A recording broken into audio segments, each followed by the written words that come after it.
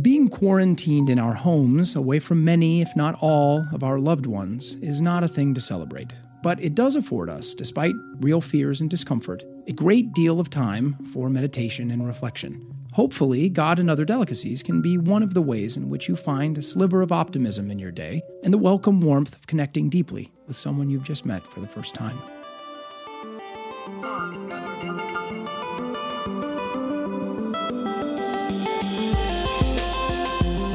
Hello, everyone. Welcome to God and Other Delicacies. I'm Nicholas D'Augusto. Thank you all for being here. I hope this show is finding you healthy, safe, and sane wherever you are in this interconnected world. Today, I have the privilege of welcoming Louise Spinner to the show. Louise is a former senior talent agent in the motion. Don't you talk yet, Louise. Louise, I can't help it. Louise is a former senior talent agent in the motion picture department at United Talent Agency. Throughout a career in representation spanning 3 decades, she has fostered the growth of many artists, including breakout stars such as Michael Pena, Amanda Seyfried, and Channing Tatum. Philanthropically, she has served on the board of Women in Film and was a founding member of Step Up Women's Network. I met Louise right as I was realizing my career had started at the Los Angeles premiere for the movie Election, where I was celebrating my first screen role, and she was part of a team representing Reese Witherspoon. Louise, in turn, became my first manager, later my agent, and now I'm her first interview as we find her embarking on a new professional chapter in her career and thus her new life journey. I am thrilled to have her on the phone right now to talk about all of this and more. Welcome to the show, Louise. All right, you can talk now, Louise. Thank you. Yeah, well done. Thank you very much. Pitches for a living, I have to say. Listen, I'll take anything right now. If anybody needs me to write pitches online for you from my home in COVID-19, I'll do it. Well, that's a good industry that could be starting out of the ashes of what will be left of the entertainment industry. My goodness. What will come, Louise? What will come? And will you care now that you're not in it? I'm trying. I think that's the goal for all of us, to care, yes. To be inspired to care. Well, you're going to hop right in, I can tell, because this is where you're at right now. You are embarking on a massive career shift. I can't get there just yet, but I just want to tell you real quickly, one of the things that's extraordinary to me about getting to have this conversation with you as you are no longer in representation, you are the first representative I ever had. So through that, you were the introduction to the business aspect of the entertainment world. I was sometimes I'm still just a naive Omaha boy, but I was such a naive Omaha boy at that time. It's amazing to remember that moment for me, 1999. So this is 21 years ago. And to me, I guess what I'm expressing is I'm excited to have this conversation for you because it feels like I'm talking to someone I've known for so long, but with no barriers that I would have normally maybe felt between the relationship of actor to representation. And what's it like for you to start talking like that with people? It's freeing. It's very freeing. Although I think I've always kind of branded myself as someone who was authentic and straightforward. Certainly, we're all, as human beings, ultimately motivated with agendas of self-interest, even if that which we're trying to gain is that we get off on helping other people. It's still always motivated by what makes us feel useful and important and relevant and purposeful and all of those things. And it's actually kind of full circle because you are you thought introducing me was hard to pronounce, the anthropomorphization. Ooh, very good. Very good. Right? The quality and essence made in human form. Indeed, yeah. Kind of why I started in this business. The eye that I developed as a manager, kind of out of the gate of my training at 2 of the big 3-letter agencies, this ability to identify someone who was truly committed to what they were going to do and who had so much potential that I knew with the right development, incubation, care, strategy, could make a living doing something in the arts that they love. And I'm certainly aware that I don't possess even half of the skills that the people I represent do, but I could be equal in being useful by helping them find a platform to do that work. So yeah, for a while it was like somewhere between like used car salesman and pimp on the social integrity sincerity scale. Is that how most agents feel about themselves? Agents, the cliche of and this was really like Entourage is funny because it's kind of true. But I think it's ultimately a business where the item you're selling is sentient and vulnerable and needs a different kind of handling than if it were, a piece of fruit or something. Although sometimes that line gets blurry. No doubt. What am I going to be like the first, last, and only agent who means it, who really, really means it? I think there's a lot of people who are in the business for all the right reasons and who want to be able to use whatever gifts they have to share great performances that move, touch, inspire, and unite people. But ultimately, it's a business. My particular journey started out where I was like, look at, with the right access and rhetoric and passion, someone who is deserving, like this young actor in a 5-line role in a great movie, that I saw it, I recognized it, and you were able to have this trajectory. I mean, I think within maybe 4 or 5 years of us meeting, you had a series. I'm going to cut you off from regaling me too much. I'm embarrassed. I don't want this show to be about me.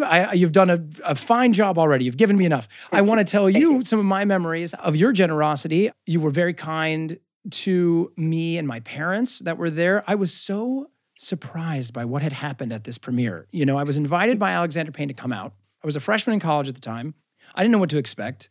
I didn't even know I was going to walk the red carpet that night. Went with my parents over to the right where the guests were going, and someone, you know, one of the representatives of MTV, I guess, or Paramount was who did it. Yeah, they grabbed me and walked me down the red carpet. Afterwards, you were one of a number of people that gave me their card, but I asked the producers at the time, you know, which one of these are the most like legit, and it was a resoundingly you was the answer. And you met with us. I went back to college. I came back out after that summer. You let me stay in your bungalow in Santa Monica. I became addicted to Cha-Cha Chicken at the time. I'm just looking back at those early years. As I was anticipating having this conversation. O'Donnell's assistant did your headshot. Yes. In the backyard. Oh my gosh. Wow. Did your first headshot. Oh my gosh.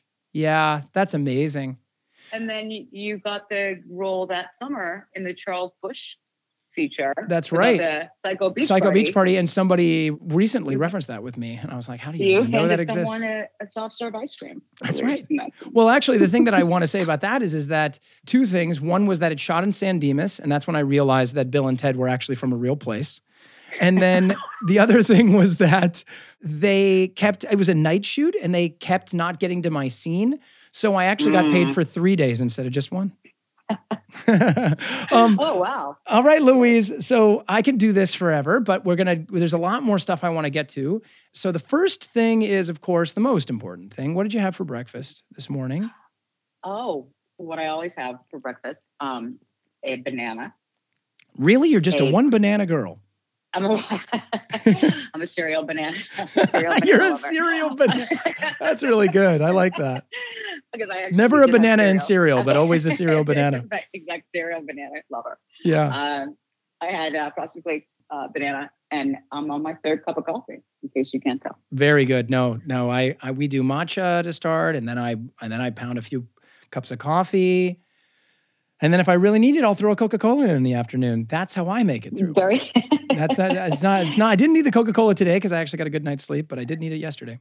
Louise, thank you. There's so much that I don't know about your history, and I'm going to start to find it out right now. How and when were you introduced to the idea of God in your life? Okay, so I'm the youngest of 6 kids. Grew up in Newton, Massachusetts. Yeah. Didn't even know that. Well, blended family. My parents were both married before and had children from their previous marriages. My dad was a widower. My mom was a divorcee. Wow. Was your dad a very young widower? No, he was not. He was there. Let me say, sorry, I'm cutting you off, but that was just kind of shocking to me. Oscar and Cynthia Spinner met singing in the choir at Temple Shalom in West Newton when he was a widower and she was young divorcee with 3 kids, school-age kids, and he had 2 teenage children. Wow. But they knew each other socially from both being members of the choir Temple. And my father, who was 48 when he met my mom, who was 33, used to say somewhat adorably and naively that fell in love with the back of my mother's head. What an amazing woman. If the back of her, I can only imagine what the front looked like. She was an alto, he was a baritone. And if you know anything about the schematics of choir seating, that would make sense. But if you don't, it sounds filthy. And I apologize for that. So they married and I was born a year later. But I think the purpose of the temple had been met. My parents had a political difference with the rabbi at the time. And much like many Reform Jews, there are three different kind of levels of Judaism, Yes. of being, Orthodox, conservative, and Reform. Reform is more culturally Jewish than observance-wise Jewish. You didn't keep kosher. Didn't keep kosher. The only way I knew it was a high holy day is that we got a really good parking space at Romans. Like it was like, but a lot of the tenets of the culture, not to get all kind of Malcolm Gladwell on you, but you should sacrifice for your children. We should have better than you had. Education is paramount.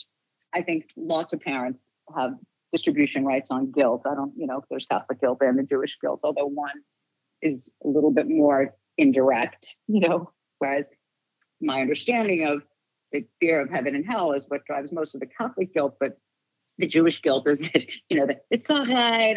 I'll just sit in the dark. I forget what you look like. But Right. Don't come visit me, like that kind of thing. But the sense of humor also very specific. So in that way, I very much identify as Jewish, and I know some of the prayers. But I'm married. When I was married, I married an Episcopalian, which to my mind is kind of like the Reformed Jew of Christianity in terms of its level of devoutness.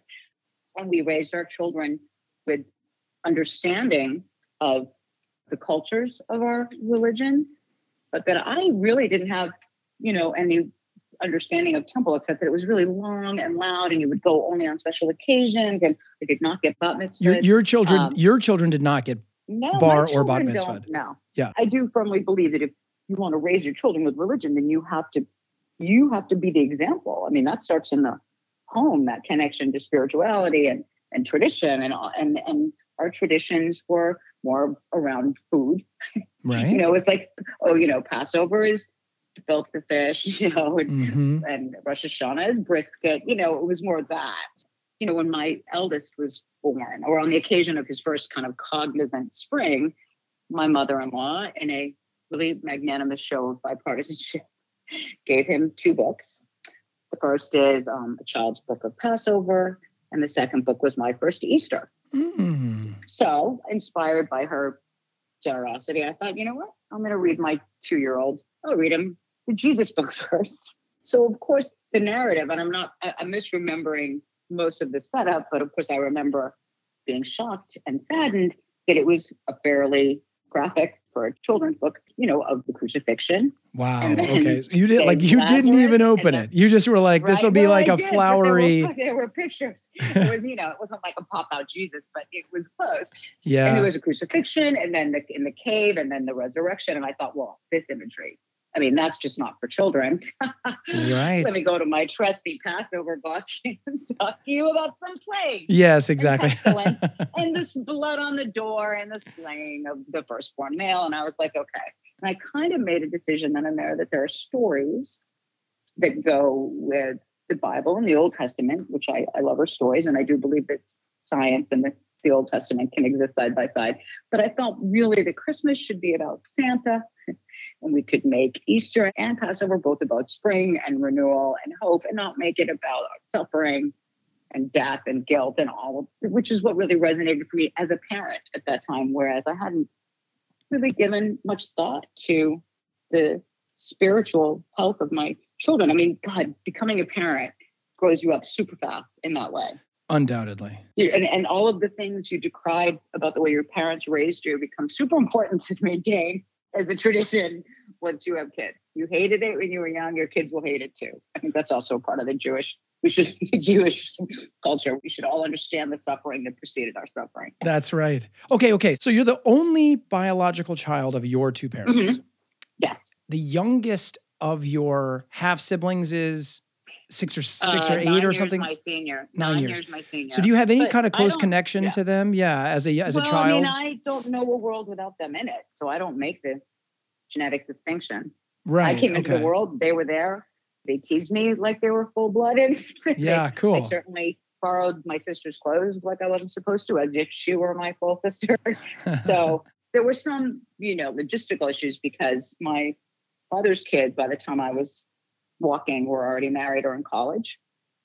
So I have a relationship that feels more like sisterhood with their children who are my age, kind of. Interesting. Oh, my ancestry.com is so effed up. I mean, it's like 17 trees. I had the benefit of being an only child without any of the pressure. I was the glue between the two families, or at least that was my self-appointed identification. Years of therapy, obviously, with that. I was like, I'm the only thing anyone has in common, so I have to be the ambassador to both sides. Right. But I feel like I was really blessed. Although my parents were older parents, at least especially in the 60s when I was born, to have a 34-year-old birth mother was a little bit old. And then my dad was 50 when I was born. Right. Obviously for a female today, not shocking at all. Yeah.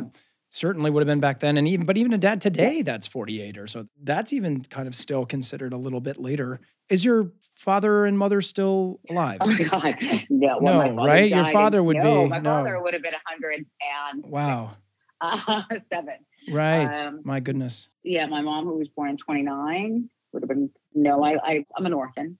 I'm an orphan at 56. Okay, so there's so much I want to get about. When in your life did your parents pass away? Okay, so my mother, who was 14 years my dad's junior, don't forget. So right. The conversation had always been, and endearingly, not as a curse or anything. Oh, we'll do it when your father dies. Because, right.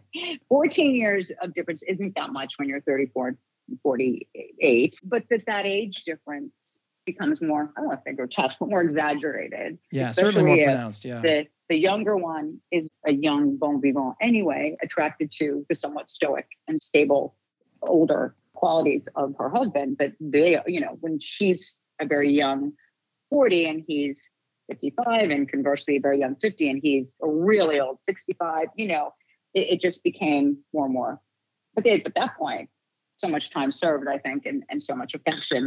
They were together until my mom died unexpectedly. Whoa. Well, not unexpectedly, but we expected her to die second. She came down with ovarian cancer, which is, as we know, as today, largely undetectable. And even if she had been all about our bodies, ourselves, and self-aware, they weren't really looking for it. She just thought she had a swollen abdomen because too many late night bowls of Java chip. And, she was in her 70s. She wasn't getting looked at by her lady doctor at that point. Wow. And so by the time they caught it, it was terminal, which is, I think at that point you start to make a decision about what kind of death you want. And to be fair, time has made the pain less acute because, there's something where you think when someone gets a diagnosis, it's terminal. I mean, we're all terminal. You just have to decide how you want to live that out. And you happen to have the benefit or the curse of knowing exactly how much time. My mom had a really good death. I think that was her plan, was to, go, she Kubler-Ross. We all did pretty hard through the whatever stages there are. I'm sorry. She Kubler-Ross. I was like, okay. I made up a word. It's funny. It's like you wonder, okay, I have all of this knowledge that I'm about to lose a parent. And she lived 2.5 years and got to dance at my wedding, which arguably we moved up a little bit. But yeah, so she lived for 2.5 years after diagnosis. Post-diagnosis, okay. Yeah. And not sick. She did her rounds of chemo and shaved her head in, what would probably be a really poignant moment in the movie about it to help her feel like she had some control. And she had gotten really sick from the radiation at one point, and this happened while I was on my honeymoon, which made the chemo inadvisable. And then it just got away from her. And she was hilarious in that after they did the final operation and they were going to, they couldn't do anything. They just sewed her back up and said we couldn't do anything. And from the hospital asked if she wanted to do her rehab therapy. And she was like, why do I need to do rehab therapy? He said, well, you just had surgery so you can go up and down the stairs and get your strength back. And she said to him, my good man, I only need to go up the stairs once. And that was it. She was like, what am I going to run the 5K? I don't need to be back. I want to be home. And so she went home on her own terms. And because all of us, there's 6 of us, and we all had to kind of take turns in what my siblings, very darkly funny, would call Death Watch 2000. We all take turns having our moment with her. And at this point, she was on, she had accepted it. I think she was tired, and illness has a way of breaking you down. He's only 72. Father's 86. Yeah, it was 86 going, what the hell just happened? Wow. He did not get Alzheimer's, but I think it unmoored him because he thought he was going to die first. And he did not believe, even as she was dying, that she was dying. Right. And he started to get a little demented, just a little less. He lived 2 years after. 2003, he lived to 2005. So yeah, he lived about 2.5 years after, which was amazing. Although I was devastated, of course, but she, and this could be the fentanyl talking, and if you ever are fortunate enough to understand and deal with hospice caregivers who are angels sent from God, I truly believe that they make their living helping people pass, and not just the people who are dying, but their families as well, to understand that although it's unique and it's only ever happening to you at the time, it is, of course, we have to bury our parents. The reverse is unthinkable and tragic. But when your parents are dying, it's like that John Donne poem about, the world should stop because he's dead. Everybody's dead. How can you go pick up your dry cleaning and get your teeth cleaned and wait at that red light? My mom died. But these hospice workers kind of really help you understand that there's a natural progression when someone is dying of a disease and how their body will shut down one thing at a time and what they can hear and what they can't hear. But when I had come back from my stint at her side, I had been the first one to come. So I was last time. And at this point, she was on, they give you so much fentanyl, patch of opiate floating. She was pretty stoned. Right, but I do remember somewhat selfishly wanting to just have a moment with her to tell her it was okay to go and grab her hand and tell her I loved her. And she, parents can give you a gift on their deathbed, or they can scar you for the rest of your life. So you're always terrified with what's she going to say to me if she does wake up, and what if it's not, what if it's a rosebud or something like that, and I'm haunted for the rest of my life. But my mom was always very funny, and in her Katharine Hepburn accent, she grabs my hand and looks at me and she says, Elvis has left the building. And that was the gift. That was an amazing gift from my mom, because I knew that A, she was feeling great, and B, that she was ready. Wow. She was ready. Wow. Yeah. Oh, Isn't that good? that's really good. So that was good. So I thank you, Mom, for that. You know what? This is a great place for us to stop, actually. That is a beautiful, as if should be surprised that you were going to write beautiful chapters for me in the middle of my show. I've never told anybody that story. Oh, really? Is that true? I mean, my siblings, and maybe cocktail party conversation, but, famous last words topic comes up. That's beautiful, But Louise. just, no, thank you. Thank you. Okay. Back for more after the break.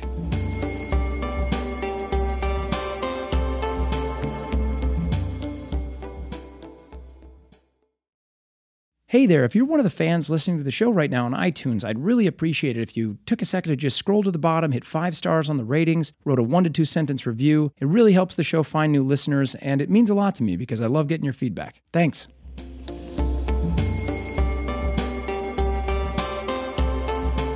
All right, everyone, we're back with Louise. And what were you thinking? What were you just about to say? I was trying to think, getting back to thematically what we're supposed to be talking about. Because, what was my relationship with God at that time as a benevolent figure, or even just an afterlife host? What's going to happen to my mom? Who do I pray to? Is there an afterlife? Have we lived good lives? Have we done all those things?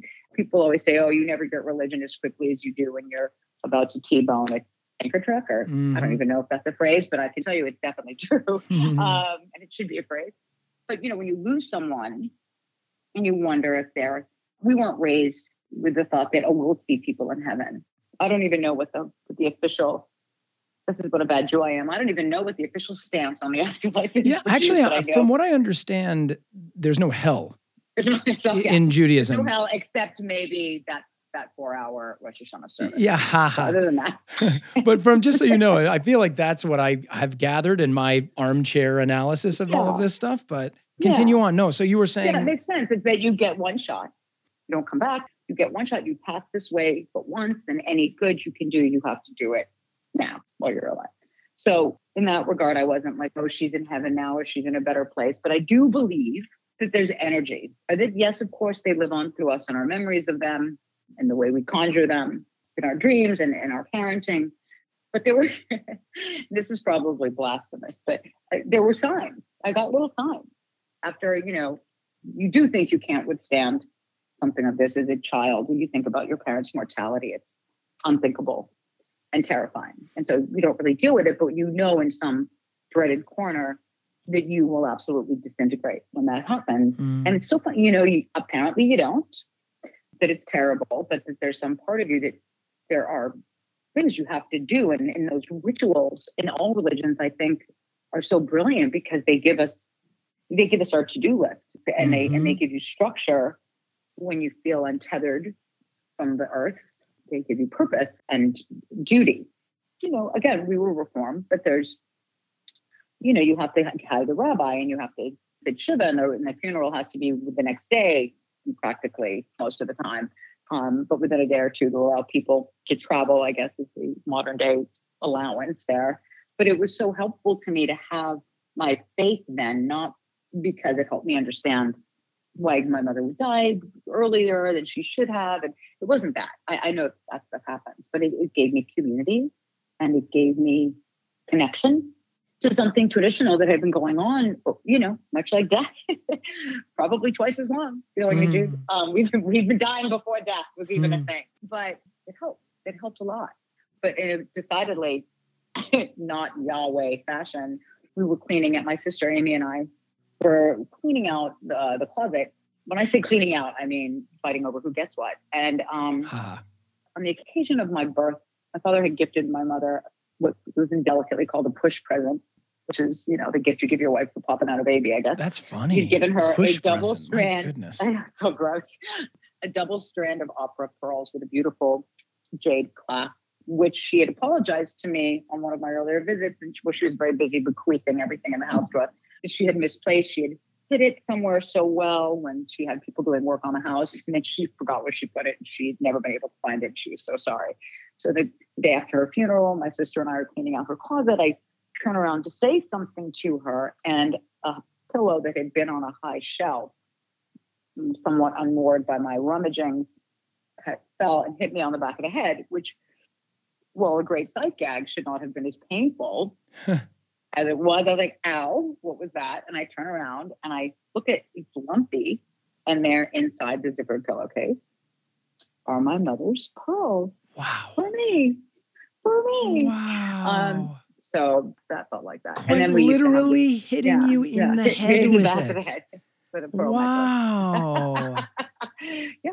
Wow. So, Okay, that's one. She's from Are there beyond, and then there are others. I don't mean to be pressing for it. If there aren't that are that beautiful or that poetic, then that was the most physical manifestation. Every time I can't find a parking space, two things have to happen. If I'm looking for a parking space in an impossible parking situation, and the Doobie Brothers song "Black Water" comes on, I'm going to find a parking space because that's my mom's song.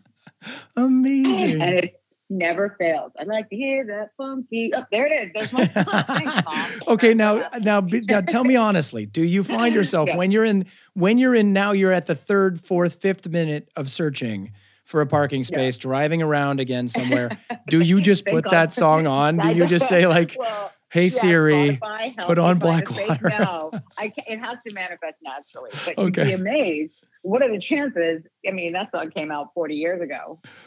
I'll admit I'm listening to a specific decade on Okay, so that's fair. I'm wondering what the parameters are here. But on the 70s radio, chances are that's going to be in the rotation, but I do believe that's so beautiful, though.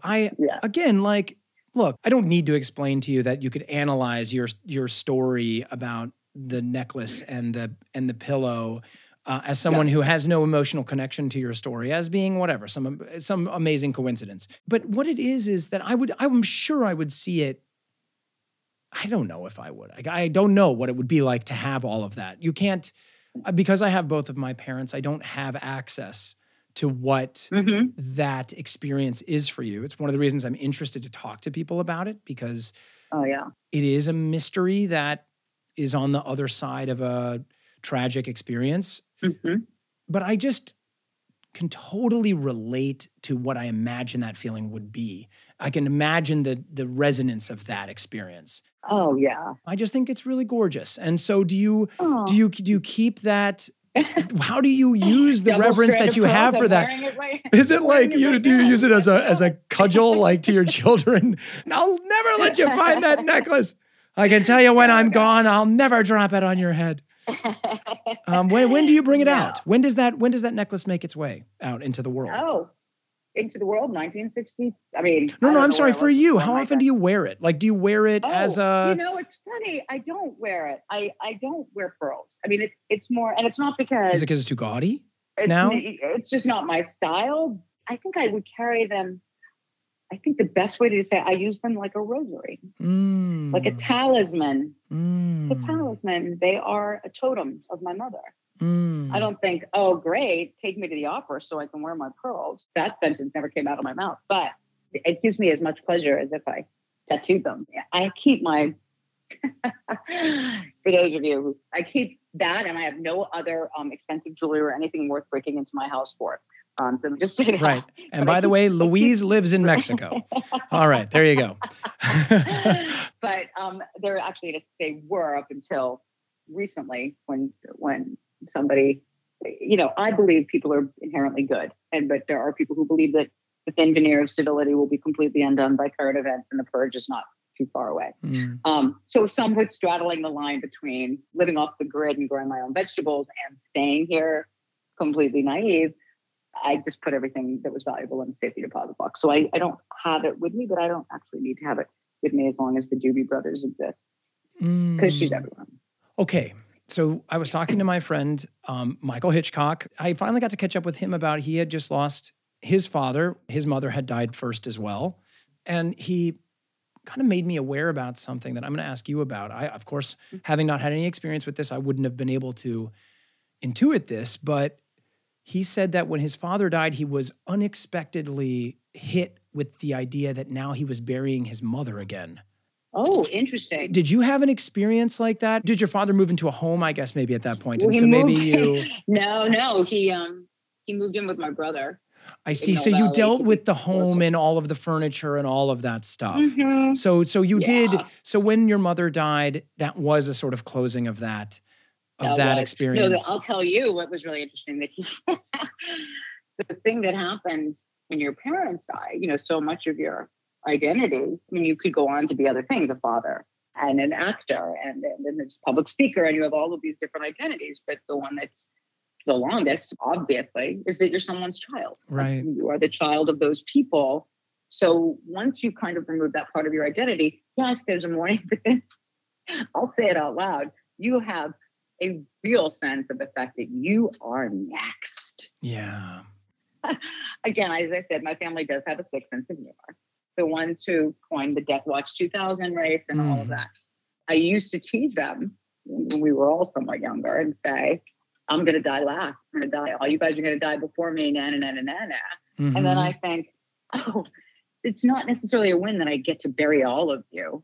Maybe I don't die. Maybe I don't die last. Right. And your mother died first, and that can teach you that you might not wait them out. It should also teach you don't wait for anything, because you never know. You never know. But I think we've seen enough coffee cups with that phrase on it. Dance like no one's watching and you can die tomorrow, or whatever that cup says. I'm wondering then, because one thing you referenced is that it kind of timed out that your mother was able to experience your wedding, right? Is that what you said? She was. She got to dance at my wedding. She did not experience her grandchildren, at least not from my loins. My siblings loins, yes, but not mine. And mine are the best. Were you, I just want to hang out with you and your siblings and be a fly on the wall.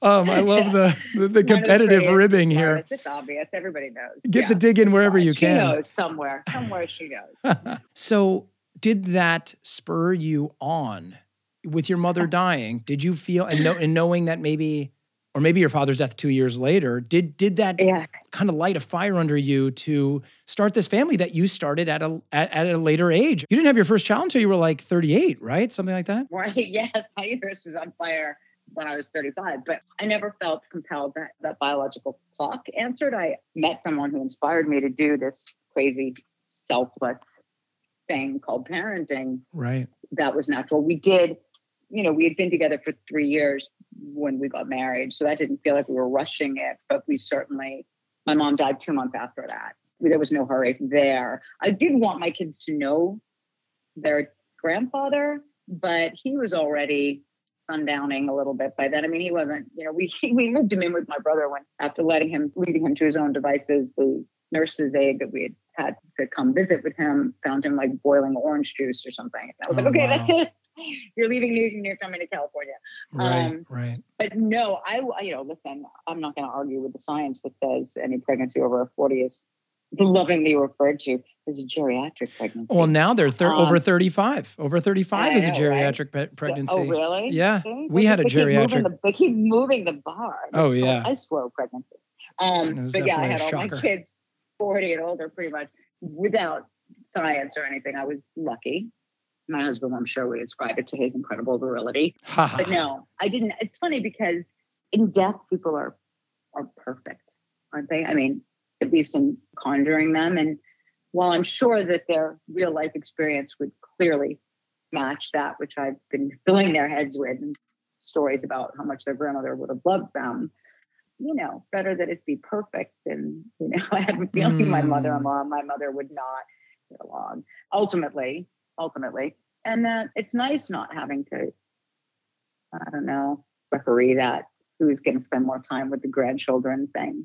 I mean, my parents, it wasn't, the Pleistocene, but there weren't that many ways to record oneself when they were growing up. I mean, even when I was growing up. So they really only have some Super 8 movies without sound of their honeymoon in Jamaica in 1962. Right. And some old black and white photos and some color photos in the 70s, but not a lot for them. So most of it goes through the stories I would tell about them. And they do have one living grandparent on their dad's side who's amazing and hilarious and did know my mom and does tell the kids about her. So there's that. All right. So let me dive into this. It's just hitting me how consequential this 6-year span of your life is, right? You get married, you lose both your parents, and then you start having children, right? Oh, yeah. All within for 3 kids in 4 years. Yeah. I mean, I remember that experience as one of your clients. Like, what? Louise is fucking pregnant again? Like, whoa. I have the gestation period of a rhinoceros. I've been pregnant for 3 years. And it was just amazing because that's what happens when these decisions get made, right? Your family explodes, your life changes and reorganizes, but you had so many monumental events in such a truncated period of time. And then you're still at the very prime of your professional career, of this arc of your professional career, correct? I mean, you're just kind of you're all taking off. So tell me a story a little bit about what it's like to kind of light your life on fire there and what happens over the next maybe 15, 20 years is where we're going to go. And then I want this to move towards why you're making the decision you are today and what has inspired you to make the decision you are of this last month to totally change this story. It's certainly, I mean, you certainly provided the natural segue. I mean, think about the intensity and the vibrancy of that time and how it was nonstop. And I thrived at that pace. And things move very quickly, but you really don't. You lose the ability to take stock or to get perspective on your whole life.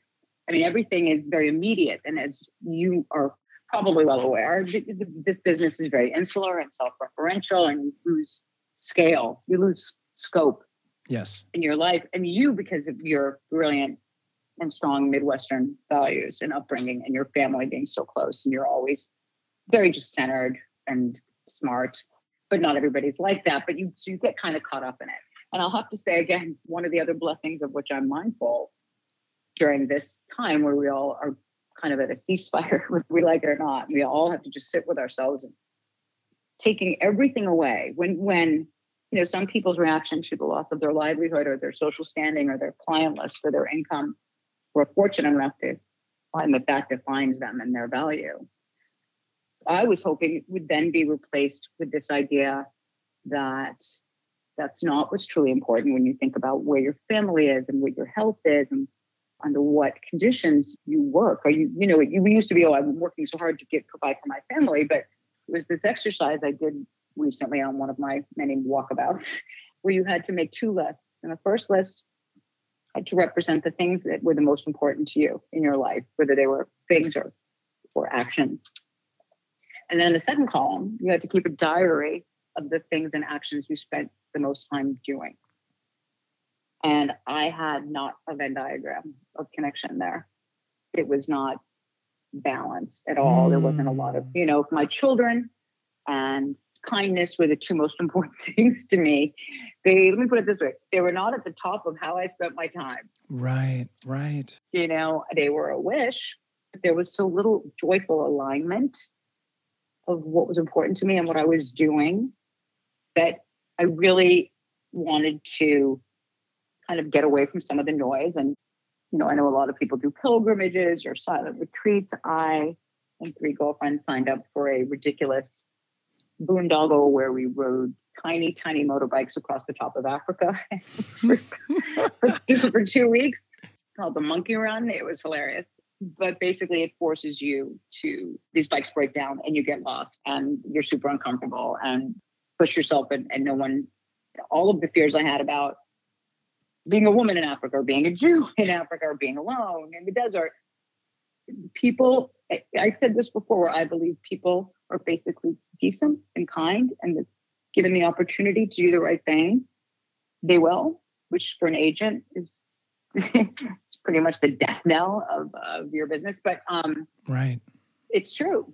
I mean, at least it was true for me on this trip, and I'm sure some of it had to do with the fact that we looked completely ridiculous and therefore benign, but that, people would stop their cars to help us get up the hill, invite us into their homes for dinner, WhatsApp us for months and months afterwards just to make sure we're still okay and are we ever going to come back? And I was like, wow, it is a big world out there. Not one person asked me who I represented or where I was on the star meter or if the client X was pay or play or anything, nothing. No one gave a hoot about what I did or who I was on that food chain. And listen, we could do an update in 6 months and I'll be calling you from, management or whatever. But at the moment I thought this is such a perfect opportunity. While we're all being quiet and we're all just can be silent for a little bit and kind of figure out when we go back, are we going to go back the way we were without any kind of change from what feels almost like an event of biblical proportion. Right.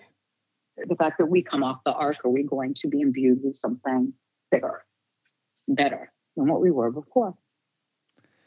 But I didn't see this coming. So I'm not a witch. I didn't make it happen, but it feels crazy to squander it. And if I was zooming into the office and my contract was up at the end of the year and UTA has been benevolent and generous in making sure that my contract is fulfilled. I think I can say no more without a lawsuit, but they've been great. So it's a double gift of time and support. I don't want to squander it by going back to the way I was even before I go back. I want to take this time and say, how do I craft a life? How do I continue to craft a life with meaning and purpose where my columns maybe align a little more joyfully? Oh man, that's very good. It's our last cliffhanger. We get one more segment with Louise. Okay. So we'll take a quick break and then we'll be right back for that one.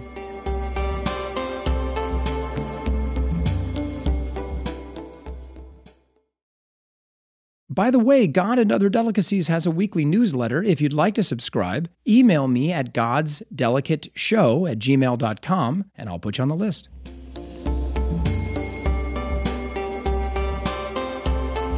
All right, everybody, we're back with Louise, our final segment.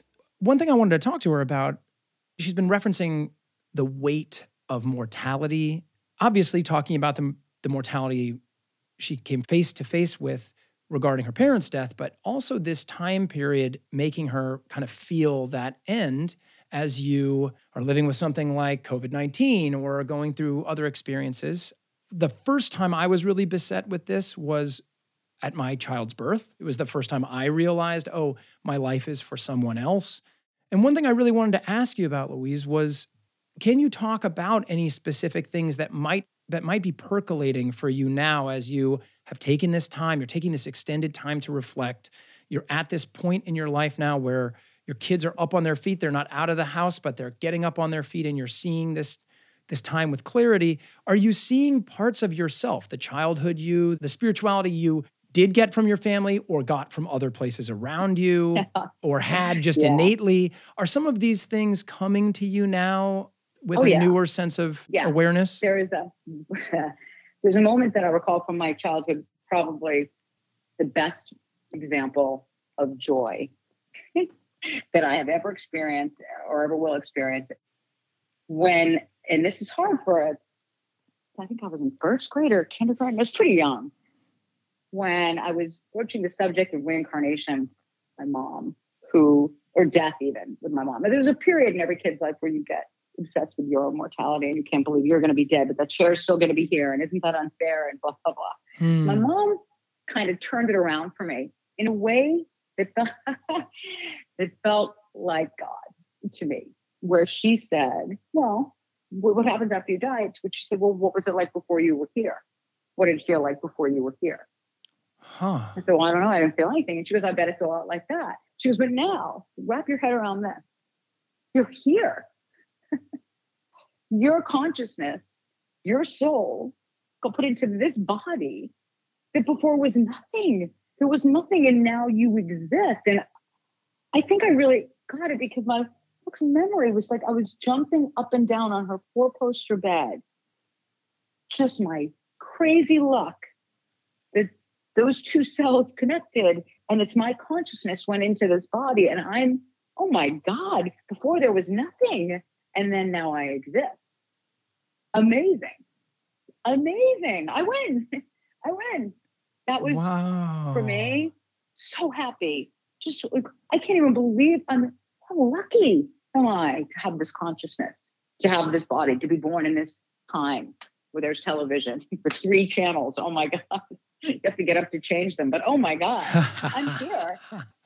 And it just kind of, again, and you're never mindful of it again. Maybe, like I said, the T-boning the diesel truck or whatever, you get a little God.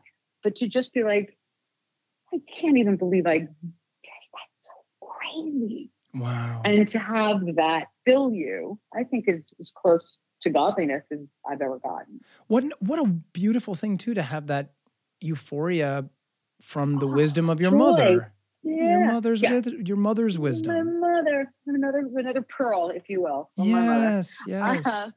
But again, I don't think you ever, I think there's too many harsh realities, mortgage and bills and of course death, that make you less joyful about it.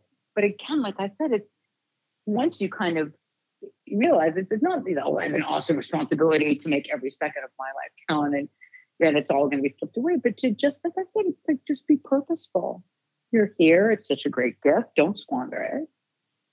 Be authentic and present in what you're doing. Listen, I was so lucky to work in a field where, listen, if I were a cardiovascular surgeon, I could have done that forever in any part of the world. But because of what I do, and only I'd say about 300, 400 people in the world do it successfully, and most of them in a 6-block radius in Beverly Hills. How lucky was that? But when you're no longer, when you're just kind of doing it by rote, but it's no longer what you're good at or what you started out with or what you're enjoying or your life has shifted, again, to be able to have the latitude to start making these choices in this economy really mindful of that blessing, but don't squander it. Don't squander it. You do something else. I want to jump on the bed again and be happy. Yeah. Oh, that's beautiful. That's beautiful. That's a lovely story and a lovely image. You sitting there with your mother, standing or jumping there with your mother. I was just like, oh my God. Something that just came to me was when, and I know this doesn't mean that you stopped working, but when did you get the first inclination like, oh, when was the bloom off the rose?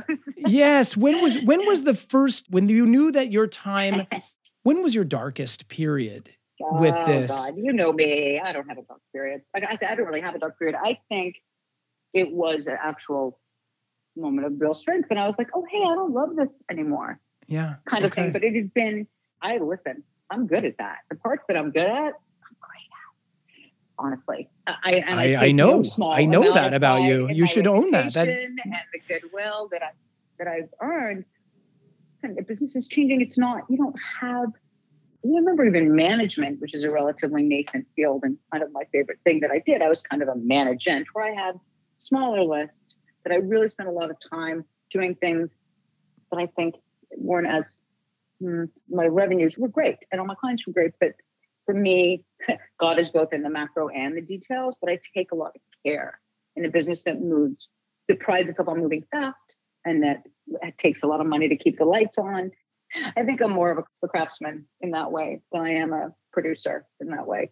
I like perfection. I like artistry, and it's a business, and it's about branding and revenue and TikTok and all of those things. And I'm not a Luddite. It's just, I'm like, oh, I don't want to do it that way. I'm a bit of a dinosaur. When I came back from Africa, there's like 3 weeks without your phone. I mean, I could have my phone, but it's a brick. Like I couldn't use it. Right. That African Wi-Fi would never get past the security on my phone, so I could never actually use email. And there was like okay in that knee-jerk response when someone asks you something you don't know the answer to. You just have to be okay with not knowing the answer to it, which was not being able to look it up. I was like, I guess I don't know, and it was okay. And I think there was just a minute where you come back and you're so dissociated from. If this show had video, I would give you the feed of this. But one time, one of my travelers and I had arrived in a small town at the base of the Atlas Mountains as the sun was setting, and it was hot pink, and it was deserted, and there was a high wail of a wind going through this beautiful valley. And at 5 o'clock, it was a call to prayer, and very much like a shofar to me. It sounded a lot like there's a lot of common Judeo-Christian things and the Muslim religion as well, but it was just beautiful. And it went through some kind of loudspeaker at some mosque bell. I couldn't see, but it was everywhere. And it was the most beautiful, lonely, plaintive wail. And we all just kind of stood there with our little teeny motorcycles, straddled those motorcycles with our rolly bags in our hand, with our jaws open, just agape at the beauty of it. And yeah, okay, that would be my grown-up jumping on the bed moment. I was like, God, it is such a big world out there. That's great. And I'm only living in this little teeny part of it. And I think I want to see where else I can go. Well, what is that? Where do you want to go? And this is not a professional. What are you going to do? This is not a question about the professional streak. It's about where do you want. I mean, it could be as simple as the things you've mentioned, my kids, the love of this. I want to travel more. No. I mean, I got a nasty Jones called, mortgage and private school and college. And I have responsibilities to the people I love to not start composting and living off the grid and all of that. No, I have to get a real job. Yeah. But for me, again, not to get I'm not worried, and perhaps I should be, but I think the journey is the destination here. I'm so excited to find out. I want to continue to harness, like I said, the goodwill and experience and relationships and skill sets that I've honed over these 30 years in the business, and not to profiteer. But I think, well, here, let me put it this way. I think it was George Bernard Shaw, and we can Google it later and fix it if I'm wrong. But George Bernard Shaw once said, I don't know what World War III will be fought with, but World War IV, sticks and stones. And I'm not saying we're at war, but I do think we've reached a little bit of critical mass, at least in the arena of business of representation. Agencies have become entertainment companies, and they represent entertainment IPs and individuals and brands. And that's important because you want to have a full service capability for your clients. And so out of that was born Managers. But now managers are actually producing, which is great. It, makes logical sense, but it's become another kind of diminishment of the advocacy part of it. And then, of course, I've said now producers are starting to manage, and it feels like a Dr. Seuss book that hasn't been written yet. It's like, well, what are the Starbelly speeches going to do then? It just feels like it's just become so far away from its core of what it was supposed to be. And whether or not now you advocate for you act as the ombudsman between the streamer and the cast, where there's someone who understands how to build rapport and trust, as well as marketing and strategies and ways to develop affinities with audiences, as well as protect the rights of artists. I have all kinds of knowledge in many fields, just trying to figure out which one would be the most vibrant in which to harness it. I have no doubt in my mind, of course, that you'll be successful at what you put your mind to. That's not to where we're going to end the show. I have 5 minutes left with you. And so I'm not worried about that. I'll bring you back when you get your next job and we can talk about what it is that you're doing. My next question is, there's been a sense of your affection for the rituals of these religions right now. I'm sensing a sort of affection. Oh, it's an attraction for sure. Yeah. And so my question is, do you see yourself practicing something now? In a way, I think we all have our rituals that we do. Some are more conscribed in books. So, the Bibles and the Qurans as worshipful. I think I find the things that binds people together really compelling. People who otherwise would have no Venn diagrams in common. Whereas I could be in the middle of like Moroccan desert and be like, yeah, that call to prayer sounds a lot like the Jewish shofar.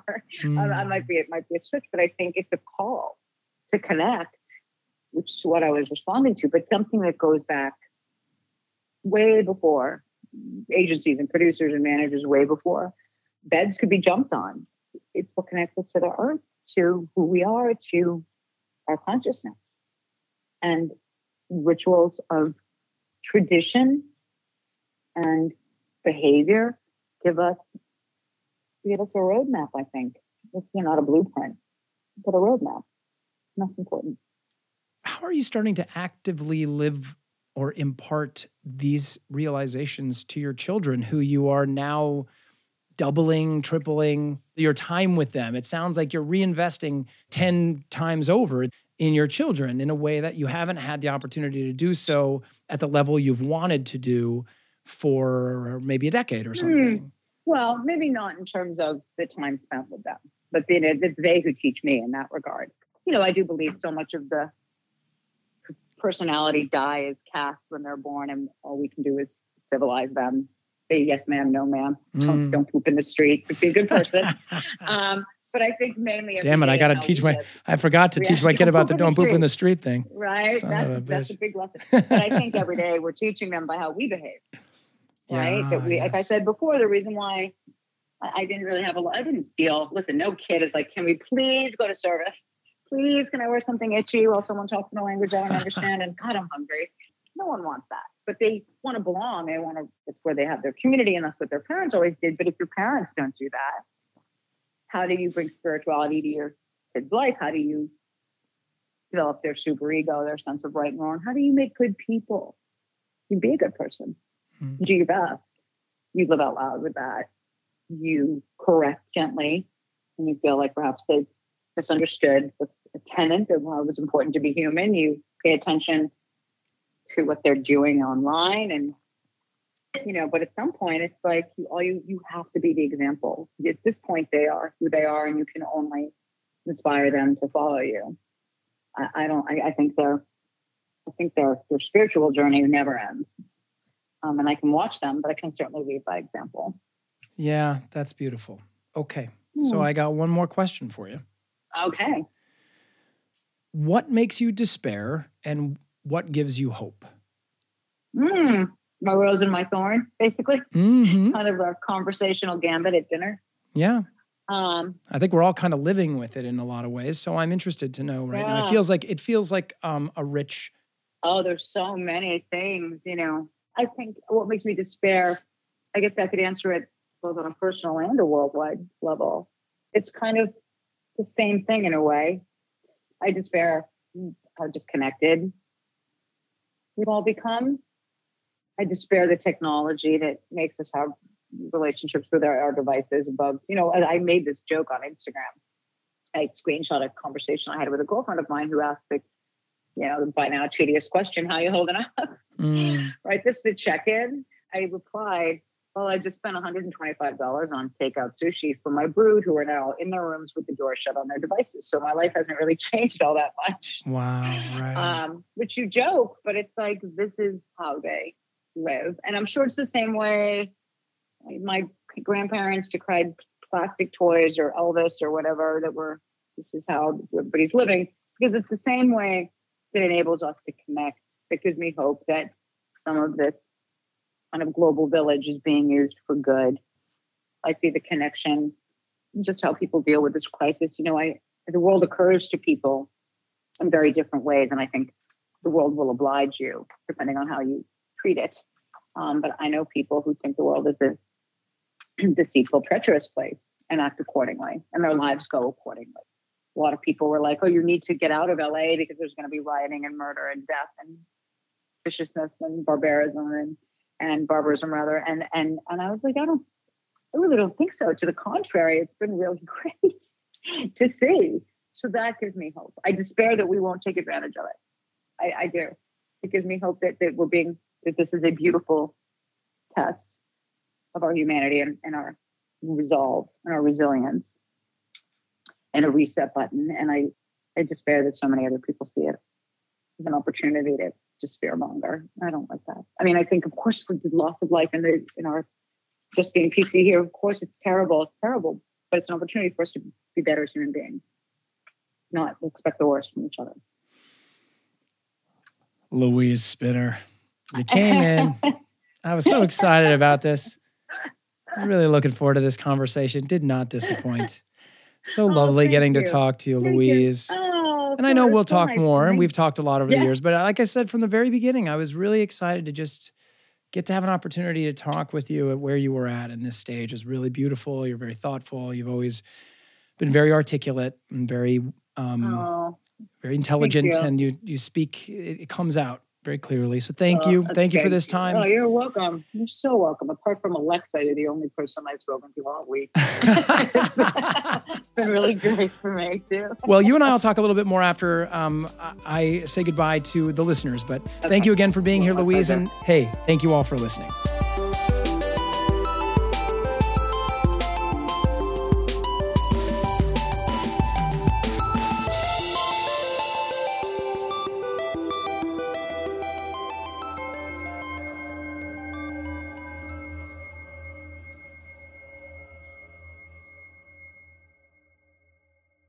Right now, having a reason to drive anywhere would be amazing. I know I talk to people who just get in their cars so that they can have like a pod away from their family togetherness, or just a change of scenery, or just get fresh air, or just play their own little version of Omega Man and drive to the city. I know a lot of people are doing the PCH route. Some people are going to previously, crowded places and remarking on how much nature is back. I mean, it hasn't been a whole season, honestly. But it's probably been, 8 weeks without traffic, and the smog levels are almost gone, and you can see snow-capped mountains from the beach, and a little bit of it feels kind of overdue. Yeah, controversial, but this is what I found is most widely accepted and inspiring thing to say is like, it makes me mindful of my many blessings. Yes. I feel like that like COVID-19, or right on the heels of COVID-19 is going around.